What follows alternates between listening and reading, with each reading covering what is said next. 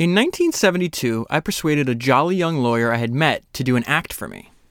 I had no money to pay him, but perhaps my chutzpah amused him. He helped me to register my 100-pound limited liability company and provided me with at least a fig leaf of respectability. I think I paid him 20 pounds for his services. The company was called H. Bunch Associates, and I intended to publish a series of comic books. Next, I persuaded a close friend, Dick, to join me as co-director and production manager. There wasn't much in the way of a salary. We liberated, meaning stole, a few sticks of office furniture, 2 electric typewriters, and a floor camera from the offices of Oz Magazine, where Dick and I had met. Another friend, Lemmy, from the metal band Motorhead, mentioned that an acquaintance of his was vacating a garret in the West End. Perhaps we could move in there. Lemmy used to occasionally sleep under the Oz design table while recovering from excessive ingestion of alcohol and other substances. Lemmy was right about the empty flat. 3 rooms at the top of the most rickety stairs I had ever climbed. The building had been badly damaged in the Blitz and never properly rebuilt. The last tenants had been breeding puppies in there. It took a long time to get rid of the stink of puppy shit. Next, a close friend designed some smart-headed notepaper for us free of charge, suspecting, rightly, that we might be able to provide him with work if our venture succeeded. A small printer I had come to know while working for Oz Magazine agreed to print this notepaper, knowing full well I could not pay him for it right then. A semi-friendly, amused bank manager at Barclays Bank opened an account for the company, into which I deposited the mighty sum of 50 pounds. A magazine distributor with whom Oz had done business agreed to distribute my product, although I had nothing to show them. Somehow, I had to persuade a printer to provide machine time and paper to produce the comic we were busy preparing in the garret. The bill would come to a few £1,000s. I had written a great many record reviews when I worked for Oz. The record companies would send albums directly to my flat in the hope of soliciting a review, and they never asked for the LPs back. I sorted out all the albums I could bear to part with and sold them to a local record shop. This brought in just sufficient funds to at least get a few printers to talk with me while Dick and I lived on £10 a week. But unless I could guarantee that the printers got paid, not one of them, very sensibly, would budge. Then I had an idea. I asked the owners of my potential distributors for the comic to write to a particular printer, promising that he would be the first to receive money when the comic came out. They made it sound, as a matter of common sense, that at least enough money was likely to be generated by the sales of the comic to pay the printer and paper bill. And they stressed that their client, my little company, would only receive any money when and if the printer had been paid in full. This was the key. Business must have been slow because the printer agreed. I secretly suspect that he did so as much to keep me from constantly badgering him as anything else. Persistence is a powerful tool in the hands of a hungry young hustler on the make. Thus it was that the first issue of Cosmic Comics was unleashed upon an unsuspecting world. It barely made a cent, but it provided the framework for yet more publishing ventures. Within 2 years, I had £60,000 in the bank. That is the equivalent of £500,000 today. The printers were paid. The contributors were paid. The designers were paid. The landlord was paid. Even Dick and I were paid. Above all, I retained control of the company, a company I still own 100% of 35 years later. Some will argue that what I did back in 1972 could not be emulated today. But human nature does not change, and at a bottom, we are cooperative animals. Many people are indulgent toward the young. After all, we were all once young ourselves. Those who wish to start a company and get rich cannot expect a free ride. But they might be surprised at the number of people in their particular pond willing to help them to some degree or another. That is an excerpt from the book that I'm going to talk to you about today, which is How to Get Rich. One of the world's greatest entrepreneurs shares his secret, and it was written by Felix Dennis. So this book is actually one of the most requested books by listeners for me to cover for the podcast, and I was actually hesitant to read it because of the title. The title just seems so cringy. How to Get Rich. And I realized after reading it and going over my notes, the better title is How I Got Rich. So if you keep that in mind as we work through all the main points today, I think that's a better way to think about why he wrote the book. And I have to give him credit. I think the reason this is so highly recommended, and even all the reviews like in media are extremely positive about it, he's a really gifted marketer. There's not another book that I've read so far for the podcast that's anything like this. It is a bizarre book. The format is bizarre. What he talks about, he's very frank. So let's go right to the preface. And this is a preface that's not normal. It's a series of like questions that he's posing, and then his answers, which are very amusing. So I'm not going to waste any more time. Let's just get into it. So he starts with a question, and we're going to find out why Felix is writing this book. I should give you a little background.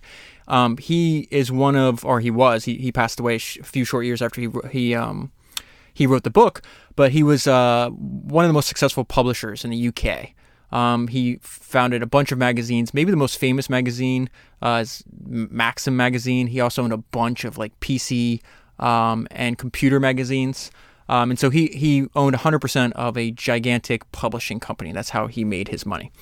Okay, so it says, why would a rich person waste time writing a book to help other people get rich? And he says 2 reasons. Because I enjoy writing about something I feel I know about, and because I believe that almost anyone of reasonable intelligence can become rich, given sufficient motivation and application. Another question, he says, is this some kind of con job? Are you using a ghostwriter?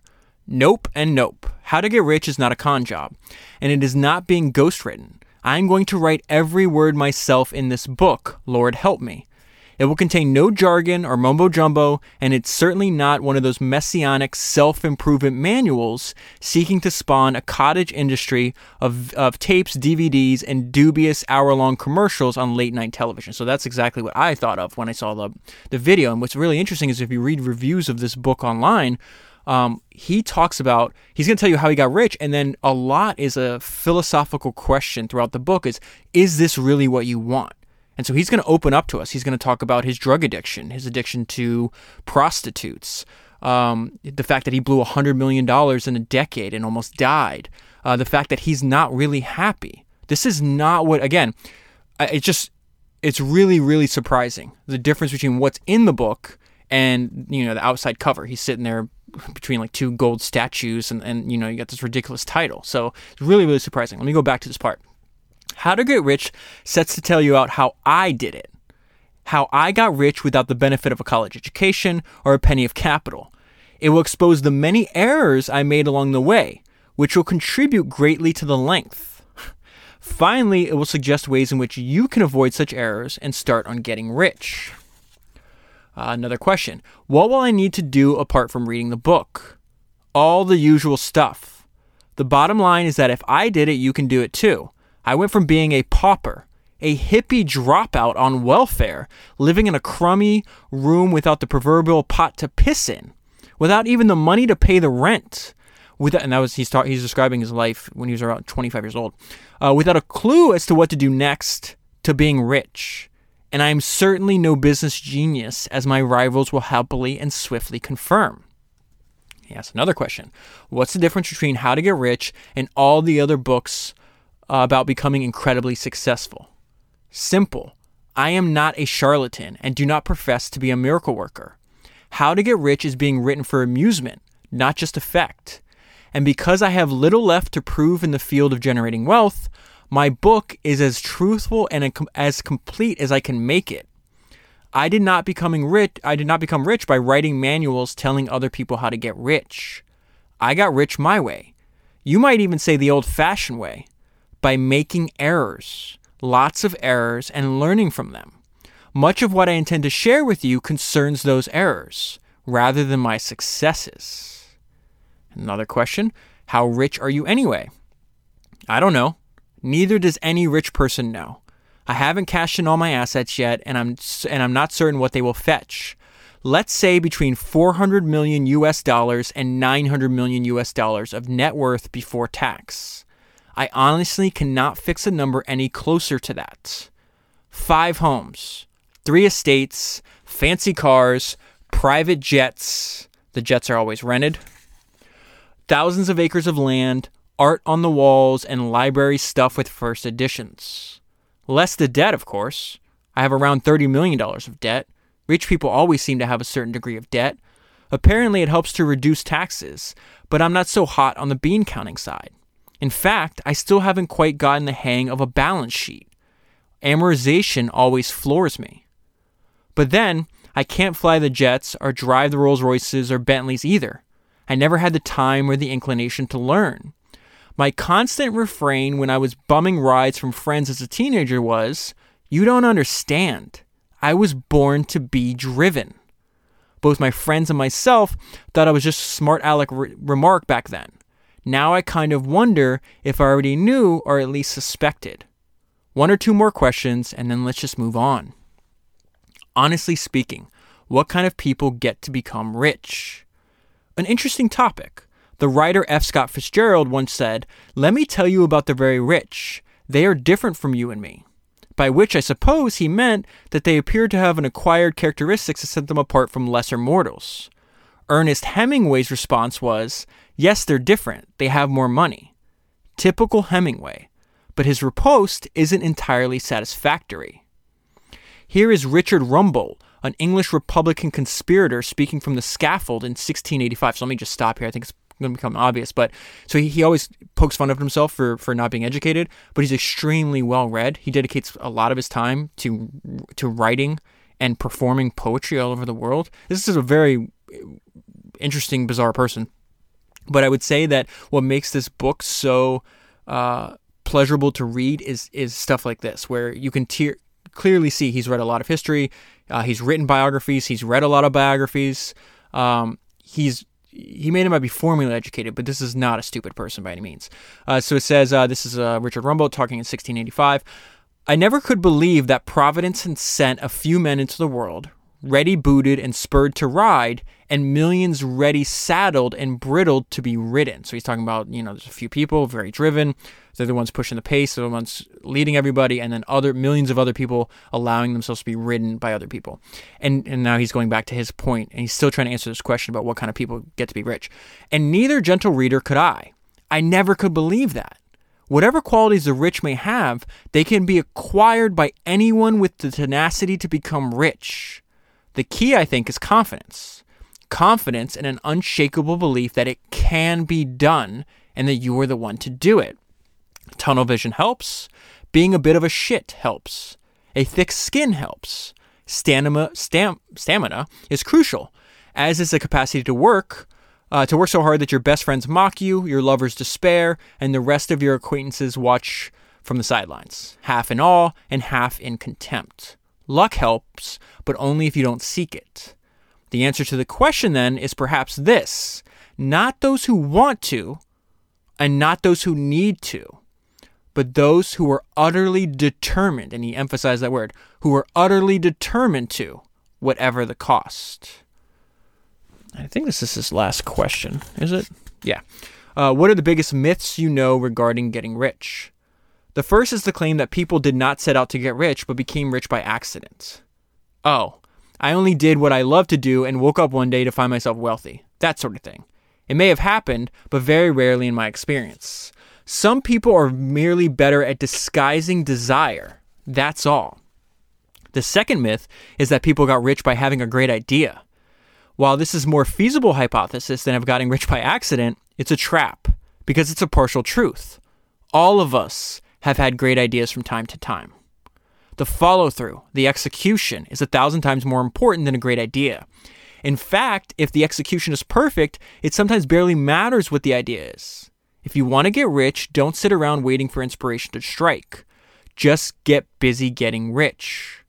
Thirdly, and lastly, I think that perhaps the most destructive myth about becoming rich lies in the remarks like, well, it was okay for you starting out in the late 1960s, but times have moved on.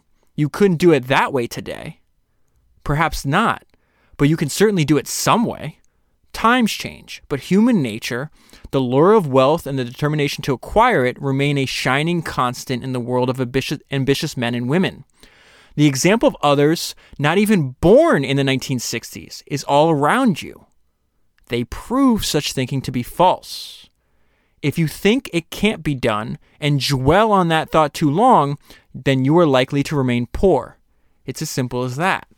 Okay, so let's move into the book. This is a part where he calls it young, penniless, and inexperienced. He's talking about like, what do you do if you're starting out in circumstances like that? I would say this is the advantages of being a PSD, which we've talked about in the past. A large percentage of the people that we cover on the podcast started out poor, smart, and determined. So he says, excellent. You stand by far the best chance of becoming as rich as you please. You have an advantage that neither education nor upbringing nor even money can buy. You have almost nothing, and therefore you have almost nothing to lose. Nearly all the great fortunes acquired by entrepreneurs arose because they had nothing to lose. Nobody had bothered to tell them that such and such a thing could not be done or would be likely to fail. Or if they had told them, then they weren't listening. They were too busy proving those around them wrong without even meaning to. So he references a few times in the book his love of biographies. I think I'm trying to evangelize to you that just read as many biographies of great people, regardless of who you feel is great, as you can, because I think that paragraph that he's talking about is true. In my experience, I've read over 133 or however many it's been so far. You could tell he's read a lot too, based on that paragraph is what I'm trying to tell you. Not knowing that something cannot be done, you are likely to waltz into uncharted minefields where angels before you have feared to dance. Never trust the vast mountain of conventional wisdom. Conventional wisdom daunts initiative and offers far too many convenient reasons for inaction, especially for those with a great deal to lose.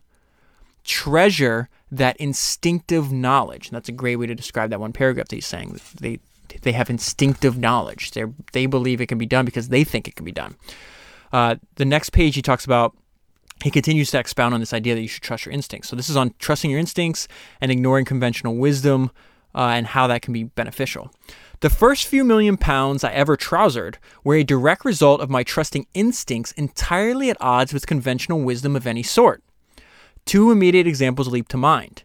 As we will see in more detail later, I published a series of 8 full-page, full-color, folded posters with headlines and articles printed on the back of them, and charged the same cover price as magazines with 10 times the number of pages. The result was dubbed a poster magazine and sold millions of copies around the world. Nobody had told me it couldn't be done because nobody had done it before. Similarly, I had launched 6 magazines about a new fad called personal computing back in the 1980s, even though British magazine retailers and wholesalers at the time were unanimous in their belief that nobody will ever buy them. Those magazines have earned me tens of millions of pounds in the last 25 years and are still earning me money today. Conventional wisdom is usually right, but when it's wrong, it can offer quite extraordinary opportunities for those too stubborn or too inexperienced to pay attention to well-meaning naysayers. He wraps up this section about why it's a benefit to be poor, smart, and determined. Stick with me, young brother or sister. You are suffering from nothing more than excusable confusion and a lack of experience, conditions that will pass with time, and whose passing can be expedited by fierce determination and application. So this is the next section I'm going to read to you. This is the first of, I don't even know, dozens of times where the book is about how I got rich. You can take some of these lessons if you want to get rich on how to do that, right? Sprinkled throughout the entire book, and wait till I get to the end. The end, you got to listen to this. It's one of the most remarkable. He says it's the most important 1,500 words in the whole book. It's really unexpected. I would say the summary of his thoughts on this subject, right? But this is the first time where he talks about, like, are you sure you want money? Like, are you absolutely sure this is what you want to do? And he talks about the fact that he would give all of his money back for time.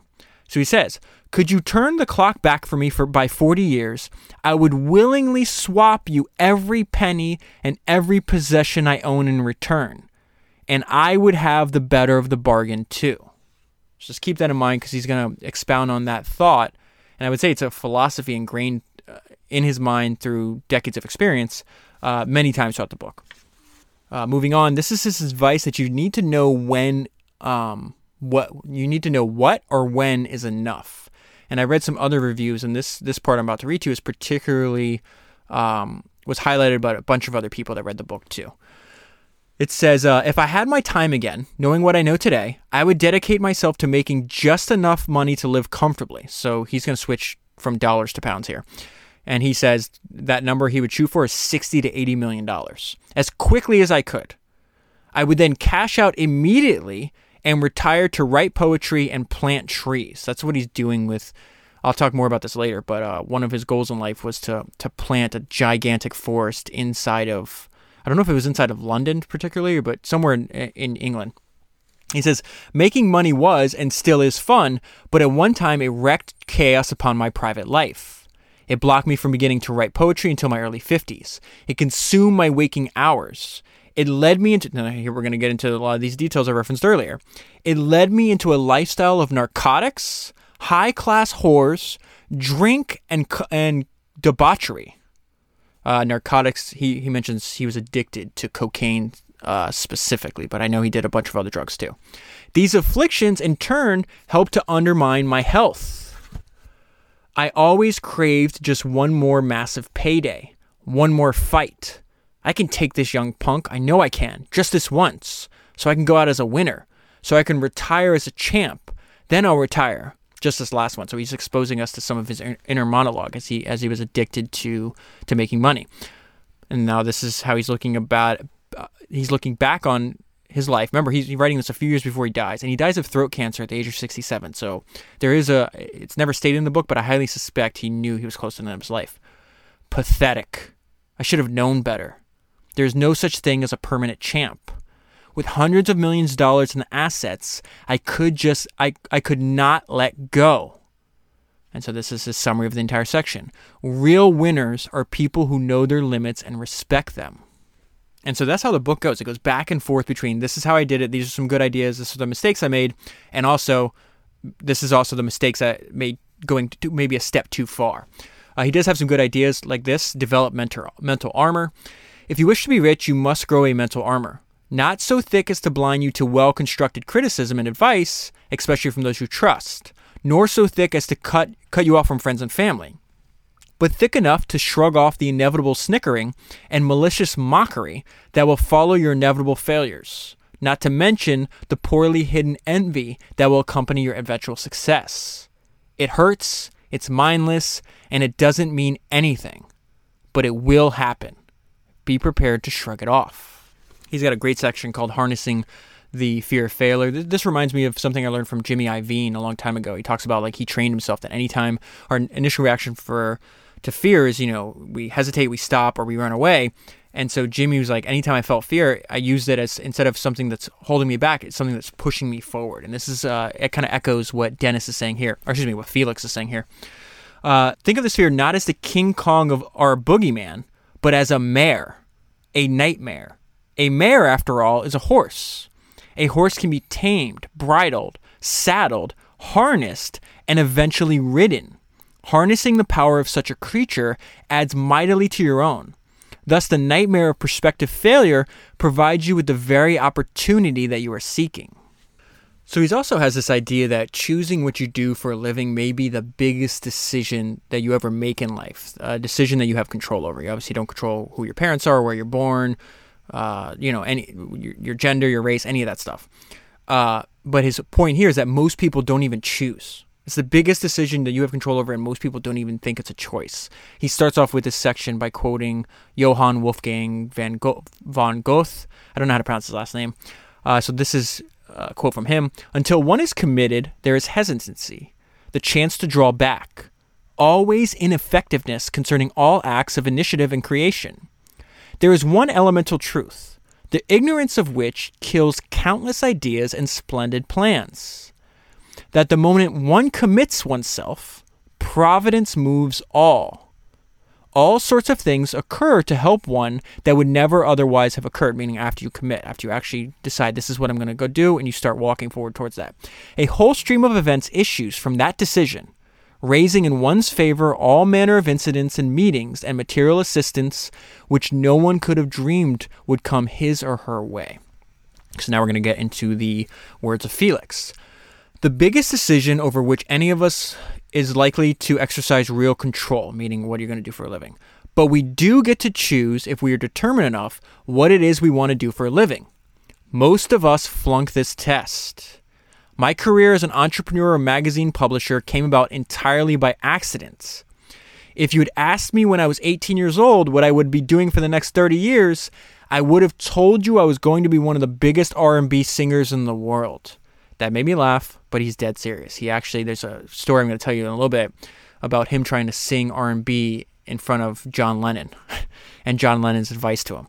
That didn't happen, and if I'm honest about it, I'm still a little disgusted with myself that I quit my dream so early. But hey, I was getting tired of stealing food and bumming other people's cigarettes and not having the rent money. He also talks about a mistake that he sees that a lot of young people make is they only want to work in glamorous industries or jobs, or that's where they want to start their company. And his point is like, listen, there's plenty of unglamorous businesses and opportunities that exist.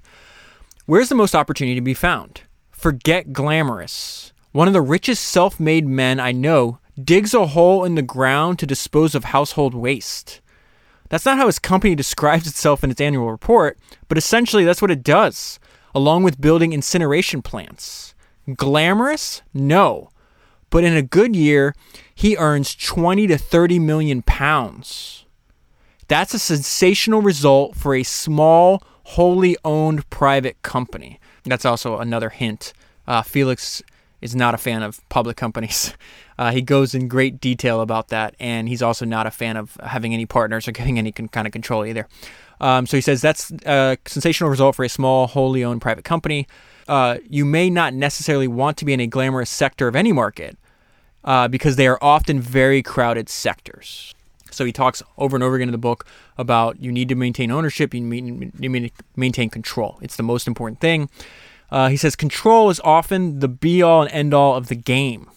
Whoever controls a business can force its sale. Whoever controls a business can implement a merger. Whoever controls a business can fire you. Ownership is power. Ask Bill Gates of Microsoft or Larry Ellison of Oracle. I just did this 3-part series on Larry Ellison. If you've listened to them, you already know this, but Larry fought tooth and nail to never give away any equity. He always retained enough equity even after Oracle went public so that his control of the company could never seriously be threatened. Even when every single one of his financial advisors, when Oracle was in a tough financial position, is like, you need to sell equity right now. He refused. And that was key. That was one of the reasons, he has such a high net worth today. Okay, so now I got to the part where he's getting advice from John Lennon, and I would summarize this advice that John Lennon gives Felix as find your own voice. I once had a wake-up call from a man who spared me several years of wasted time in my own search for a future career. And when John Lennon handed out advice, he didn't pull any punches. I stayed at John's house while he was laying down bass tracks for his album Imagine. During a break, I persuaded a few of the musicians in the studio to back me while I belted out a couple of R&B songs. John and Yoko were amused at my efforts. John stopped our impromptu jam session and ushered me into the control room. Then he played back the tape, urging me to listen carefully. What do you hear? I heard a guy who wants to be an R&B singer, I mumbled. Yeah, but what you heard was an English guy copying Howlin' Wolf and Chuck Berry's voice. But it isn't your voice. Now do one using your own voice. I went back into the studio and I tried. What followed was a catastrophe. I had no voice of my own. I had been singing R&B on stage ever since I was 13, but I'd never developed my own voice. I always imitated the voice of the original artist. John delivered some devastating advice. It won't do, man. It's not that you can't sing. Sure, you can do a fair imitation of Chuck or Chuck Berry or whatever, but people don't pay for imitations. You gotta find your own voice or stick to editing your magazines. He has an entire chapter dedicated to not giving up. So this is on determination and hard things. It starts out with a quote from Winston Churchill: "Never give in, never give in, never, never, never. In nothing, great or small, large or petty. Never give in except to convictions of honor and good sense." And then we have some poetry. Is this written by him? Nope, it's written by another poet, but he's going to quote. It says, "I tried to whistle, I tried to be brave, but the new plowed field smelled dank as grave, and I wished I were dead." So he's going to compare that feeling that the poet is experiencing with the feeling that he had when he was building his business. I know that feeling. And if you set out on creating your own business from scratch, then you will too. Despite all my brave words and earlier in the book, I never knew a few worse months than when I was bashing my head against a brick wall attempting to start my own outfit in the early 1970s. The whole process was pure misery. Looking back through the prismed eyes of a champagne flute, I suppose I could argue that perhaps it was my finest moment. Not that it felt like it at the time. To be honest, it nearly broke me. But I would not give in. That was the secret ingredient. I would not take no for an answer. I would not give in. I was going to be rich. Somehow, some way, someday soon. And I would not retreat to the safety of a decent job until I starved out of house and home. I would not give in. Britain appeared, now he's going to talk about the overall conditions when he was building his business. Britain appeared to be in terminal financial decline at the time. Interest rates had skyrocketed, and strikes were so commonplace it was difficult to recall a landscape not driven by demonstrations, protests, lockouts, and industrial disputes. The banks and the markets weren't just skittish, they were downright terrified. Property values either soared or collapsed. Politicians were jittery. IRA bombs were exploding left, right, and center. These were not good times. What fueled me was the desperation of knowing that unless I found a way around my lack of capital, unless I could pour my energy into a venture of my own, I would be condemned to a life of wage slavery.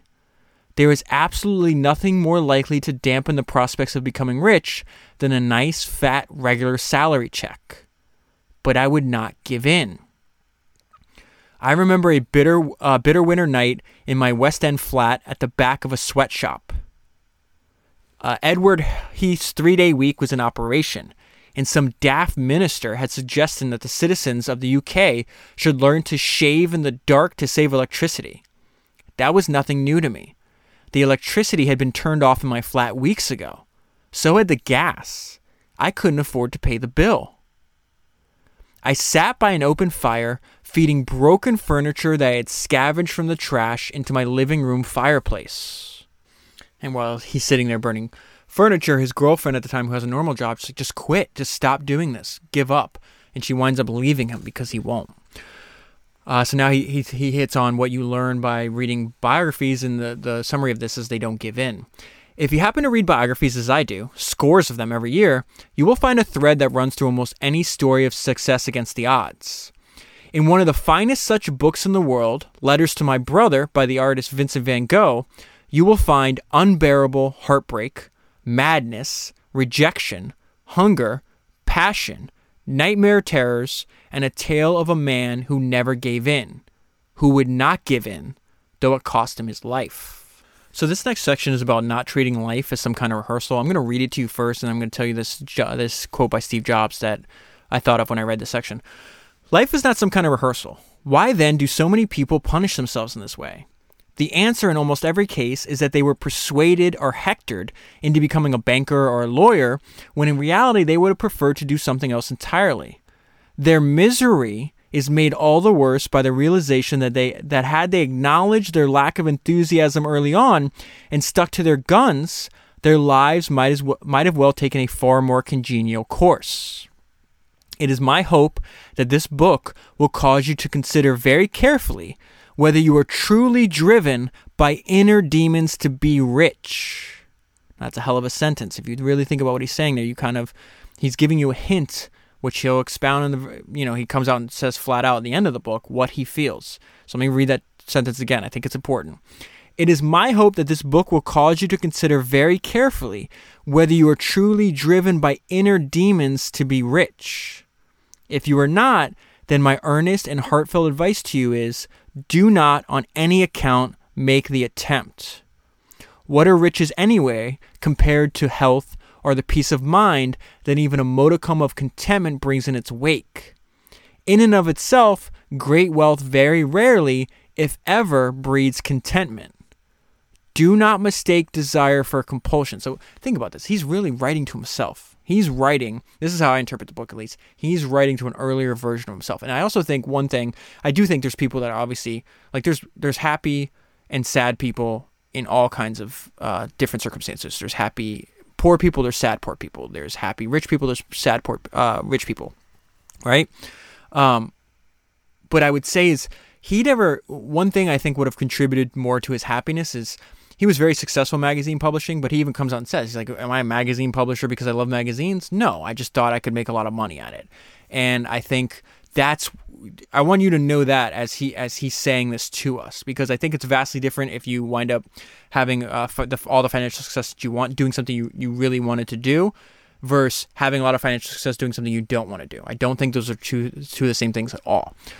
So let's go back to this sentence. What are riches anyway compared to the health or the peace of mind that even a modicum of contentment brings in its wake? Remember, he's flat out at the end of the book, he tells us he's not happy. In and of itself, great wealth very rarely, if ever, breeds contentment. Do not mistake desire for compulsion. Only you can know the song of your inner demons. That's extremely important.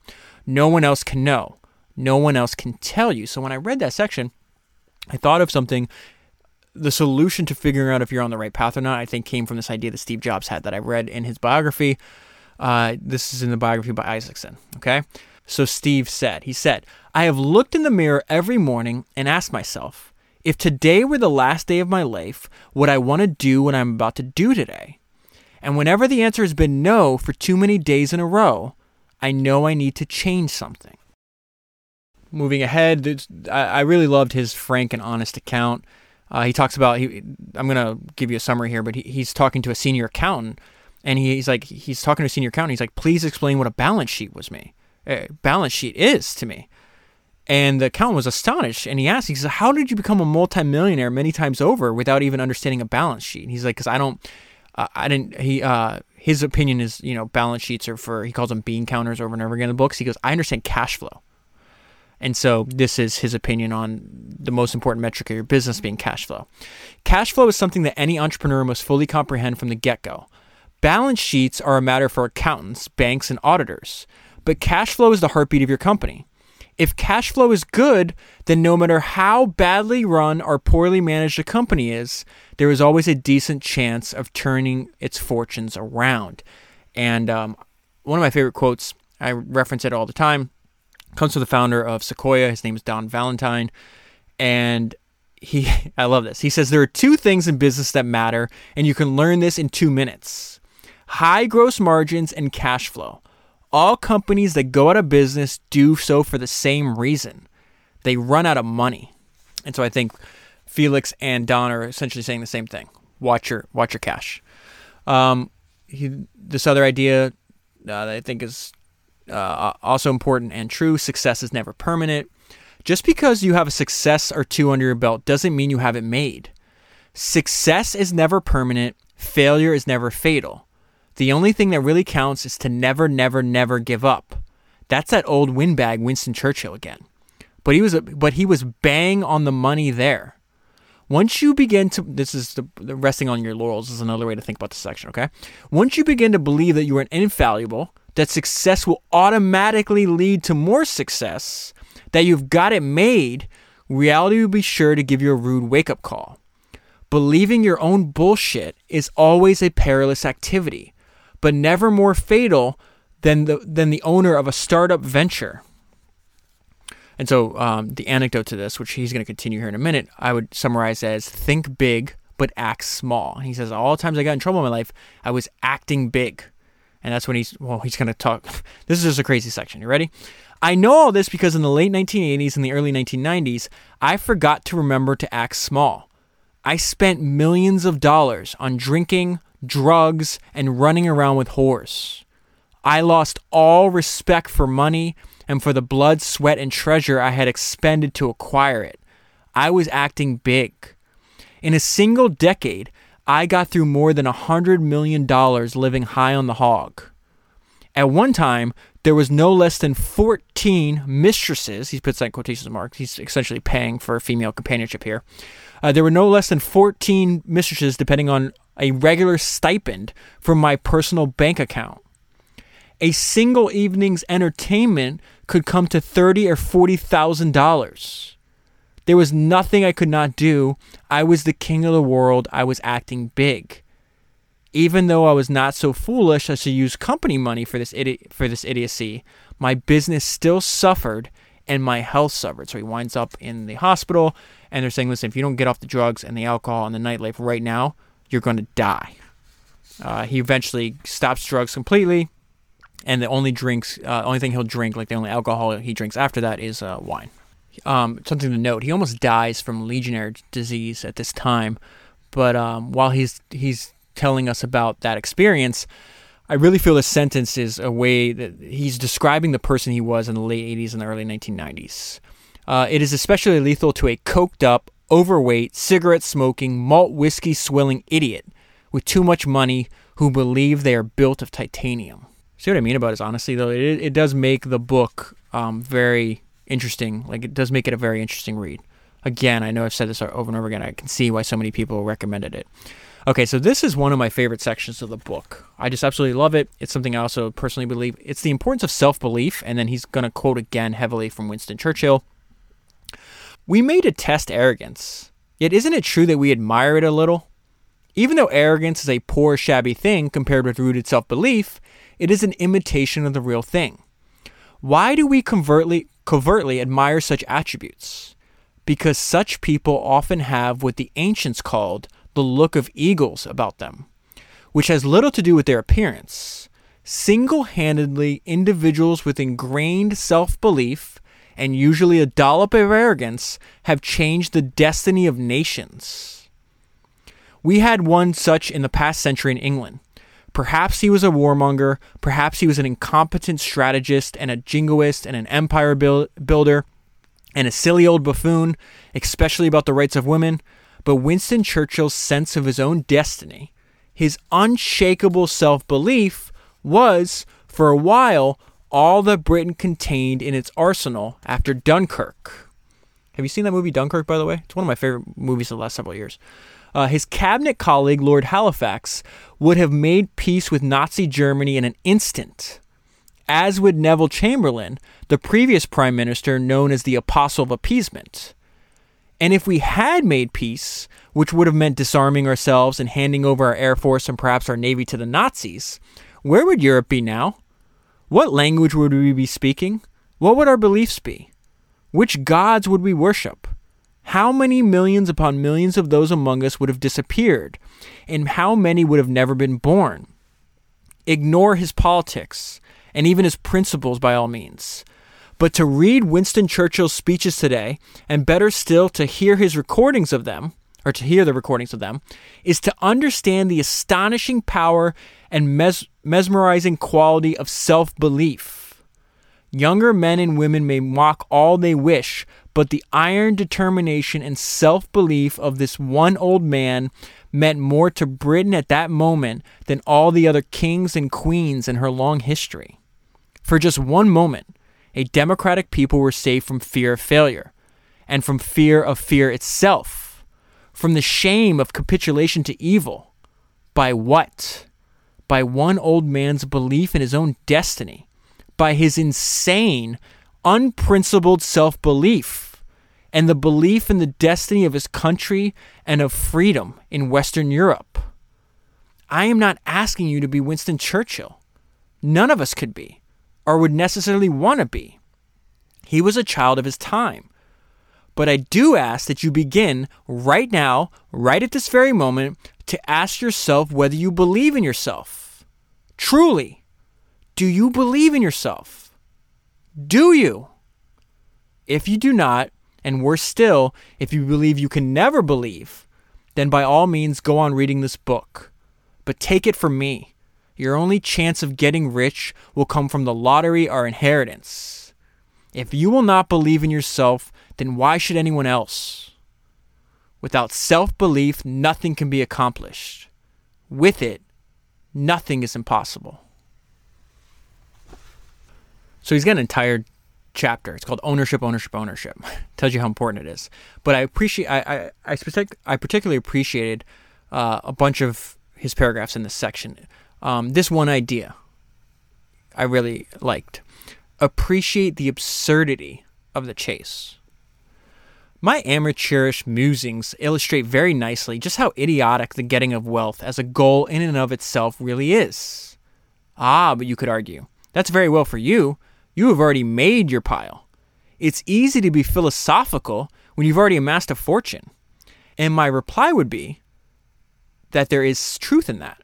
But there's also truth in the assertion that I may well have been only able to put a few $100 million in the bank because I recognized that this getting rich malarkey is just a game, a delusion, if you will. Being rich is fine, and at the very least, it's better than being poor, but it shouldn't be the be-all and end-all of your life or anyone else's life.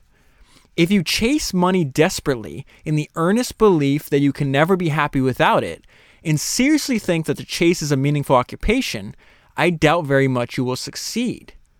You have to be fiercely determined, true, but an appreciation of the absurdity of the chase helps enormously. All right, moving ahead, we get to his main point of this chapter, and the heading he put on it is Why Ownership Isn't the Important Thing, It's the Only Thing. If you want to be rich, then I ask you to stop skipping paragraphs and pay close attention. To become rich, you must be an owner, and you must try to own it all. You must strive with every fiber of your being, while recognizing the idiocy of your behavior, to own and retain control of as near to 100% of any company as you can. Never, never, never, never hand out a single share of anything you've acquired or created if you can help it. Nothing, not one share, to anyone, no matter what the reason, unless you genuinely have to.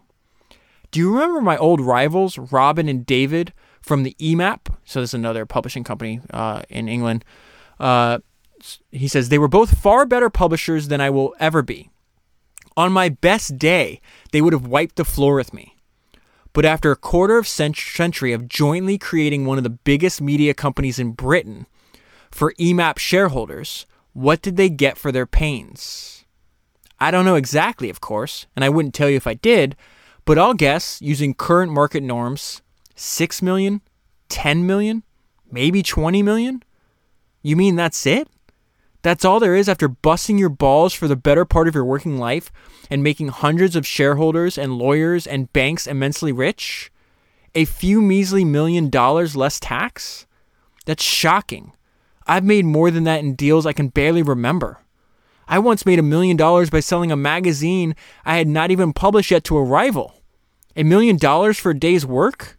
And why? Why? Why? Because I owned it. I owned it all. And my dear friends David and Robin never owned anything during their time except for a pile of share options, a good salary, and a lovely pension. Please think about this if you want to be rich. Ownership is not the most important thing. It is the only thing that counts. So my interpretation of this next section is this is the answer to the question, is it worth it? And it seems to be his answer to be both yes and no. So is it worth it? Should we pursue the pie at all? This is not a question for me to consider here at any length. I have become a poet, a serious one too, and I wrestle with such questions every day in the 3 hours I put aside to write verses. But you are not to consider this. You are to consider that I might well be a hypocrite because I took to writing poetry after I had laid up my treasure. I have wasted vast amounts of my life laying up treasure. I have exiled myself for months at a time to plunder the riches of the USA and to bring them back to Europe. Many are the nights I lay awake in my New York City apartment, listening to the eerie sirens and street sounds which define that great city, while I dreamed of spring in an English country garden thousands of miles away. So not only is the writing of this book extremely unique, but also the format. You don't have to read it straight through if you wind up buying the book. You can just go to whatever chapter heading you think is interesting. So he'll write explaining why he thinks the way he does and use stories. And then sometimes he just uses a bunch of like numbered lists. It's really unique. So I want to read a few ideas he has. These are just, straightforward ideas. I don't think I have to expound on too much here. And it's in a section called 21 Ways to Make More Pie. So I'm not going to cover all 21. I'm just going to pick out some ones I thought were interesting. And he's going to describe this section. He says, here's what I've learned as far as owning, sharing, and growing your annual pie is concerned. None of this should be written in stone. I suspect some of the points that follow are universal truths. Keep costs down. Always. Overhead walks on two legs, and it will eat you out of house and home. No company, new or old, can avoid stealth growth and overhead. It occurs, as it were, by osmosis. Prune overhead regularly. Stop only when the pips squeak. Praise excellent work, but do not waste your praise on ho-hum performances as a sop. Employees respect a boss who knows the difference between the mundane and the exceptional. Remember that not all employees respond well to incentive bonuses or a dangled carrot of any kind. They seek recognition, not bribery. Avoid all jollies, the generic British term for flying the sales team to Florida in winter to boost morale and issue heart-thumping speeches, all of which are forgotten the second the crew hits the beach. You can't afford jollies. Set an example. If as an owner you want fancy furniture in your office or works of art or Persian rugs, then bloody well pay for them yourself. How can you expect frugality when a junior manager who works in a cubicle comes to visit you, knowing that the company paid for those accessories? There's nothing wrong with them being there. It's who paid for them that counts. Interview your rival's talent. I have never known a single person in a rival organization, however well paid, who has refused to meet me for a quiet drink after work. I have discovered more about what my rivals are up to in this manner than any other. In addition, I have often been so impressed with the people I meet in this way that I poach them later. No intelligence gathering exercise is ever entirely wasted in business. There is only so much pie, and talent bakes that pie. Just a few more from this section. Sell early. Real money rarely comes from horsing around running an asset-laden business if you are an entrepreneur. You are not a manager, remember? You are trying to get rich. Whenever the chance comes to sell an asset at the top of its value, do so. Things do not keep increasing in value forever. Get out while the going is good and move on to the next venture. More money is usually lost holding on to an asset than is made waiting for the zenith of its value. I should know, it's one of my biggest defects. And finally, enjoy the business of making money. The loot is only a marker. Time cannot be recaptured. There is no amount of pie in the world worth being miserable for day after day. If you find you dislike what you are doing, then sell up and change your life. That's the most important sentence of this section to me. Self-imposed misery is a kind of madness. The cure is to get out. So he has an entire chapter about the power of being focused. And one heading is that you should focus on doing an outstanding job. And he says, if on my deathbed, I had only a very short time to pass on what wisdom I have accumulated about getting rich to a son or daughter, then it would be this. Ownership shall be half the law. Doing an outstanding job shall be the other half. There's no point in owning 100% of a rubbish company. Whatever it is you intend to do to get rich, get good at it. Al Capone is said to have shot a man who kept brewing rotten beer for Capone's illegal beer distribution racket during Prohibition. His gang lieutenants didn't get it. The business was illegal anyway. But Capone refused to have his name associated with rubbish. Having read his autobiography, I found myself wishing he stayed out of the rackets and built his fortune legally. He had many of the attributes of a world-class entrepreneur. And I'm going to close this conversation out with what he says is the most important part of the book. If you are young and reading this, then I ask you to remember just this. You are richer than anyone older than you, and far richer than those who are much older. What you choose to do with the time that stretches out before you is entirely a matter for you. but do not say you started the journey poor. If you are young, you are infinitely richer than I ever can be again. Money is never owned. It is only in your custody for a while. Time is always running on, and the young have more of it in their pocket than the richest man or woman alive. That is a sober fact.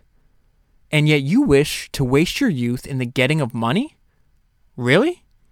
Think hard, my young cub. Think hard and think long before you embark on such a quest. The time spent attempting to acquire wealth will mount up and cannot be reclaimed, whether you succeed or whether you fail. Even should you succeed in becoming rich, what will you have achieved? Happiness? Do not make me laugh. The rich are not happy. I have yet to meet a single really rich, happy man or woman, and I have met many rich people. The demands from others to share their wealth become so tiresome and so insistent, they nearly always decide they must insulate themselves. Insulation breeds paranoia and arrogance and loneliness and rage that you have only so many years left to enjoy rolling in the sand you have piled up. The only people the self-made rich can trust are those who knew them before they were wealthy. For many newly rich people, the world becomes a smaller, less generous, and darker place. It sounds ridiculous, doesn't it? Ridiculous and gloomy. But then, you are to consider that I have been very poor and I am now very rich. I am an optimist by nature. But am I happy? No. Or at least only occasionally, when I'm walking in the woods alone, or deeply ensconced in composing a difficult piece of verse, or sitting quietly with old friends over a bottle of wine, or feeding a stray cat. I could do all those things without wealth. So why do I not give it all away? Because I work too hard for it. Because I'm tainted by it. Because I'm afraid to. All those reasons and more. When I die, it's all going to a charity called the Forest of Dennis. You see, even when I do a good thing with my money, my ego insists that I name it for myself. Not a good sign. Giving away money when you're dead takes no guts, no courage. But to divest yourself of hundreds of millions of dollars, or the greater part of your fortune before your death? That would be something to be proud of, don't you think? For what is left afterward but a few tears by a graveside and years of bickering? But you must make your own choice. I have said my piece, and I meant every word of it. This small part of my book was composed in my mind years ago. It was easy to write. I knew all of it before my fingers touched the keyboard. It has troubled me for years, and I thank you for allowing me to share it. I suspect it'll have little effect on you, though. You are probably young, and you are tired of being poor. But can I ask you to do me just one small favor? Please lodge one fact in your memory. That the last 1,500 words was an important bit. In my heart of hearts, I know it was the most important bit you will read in this book. Mark it with a bookmark and write today's date upon it. Come back to it in 20 or 30 years. Then cast your mind back to a time when you were young and you first read this book, and to the thoughts of a fool, a rich poet, long dead, who once typed these words sitting in one of the most beautiful houses on earth, staring at the turquoise sea, sipping a glass of chilled wine. That will be enough for me.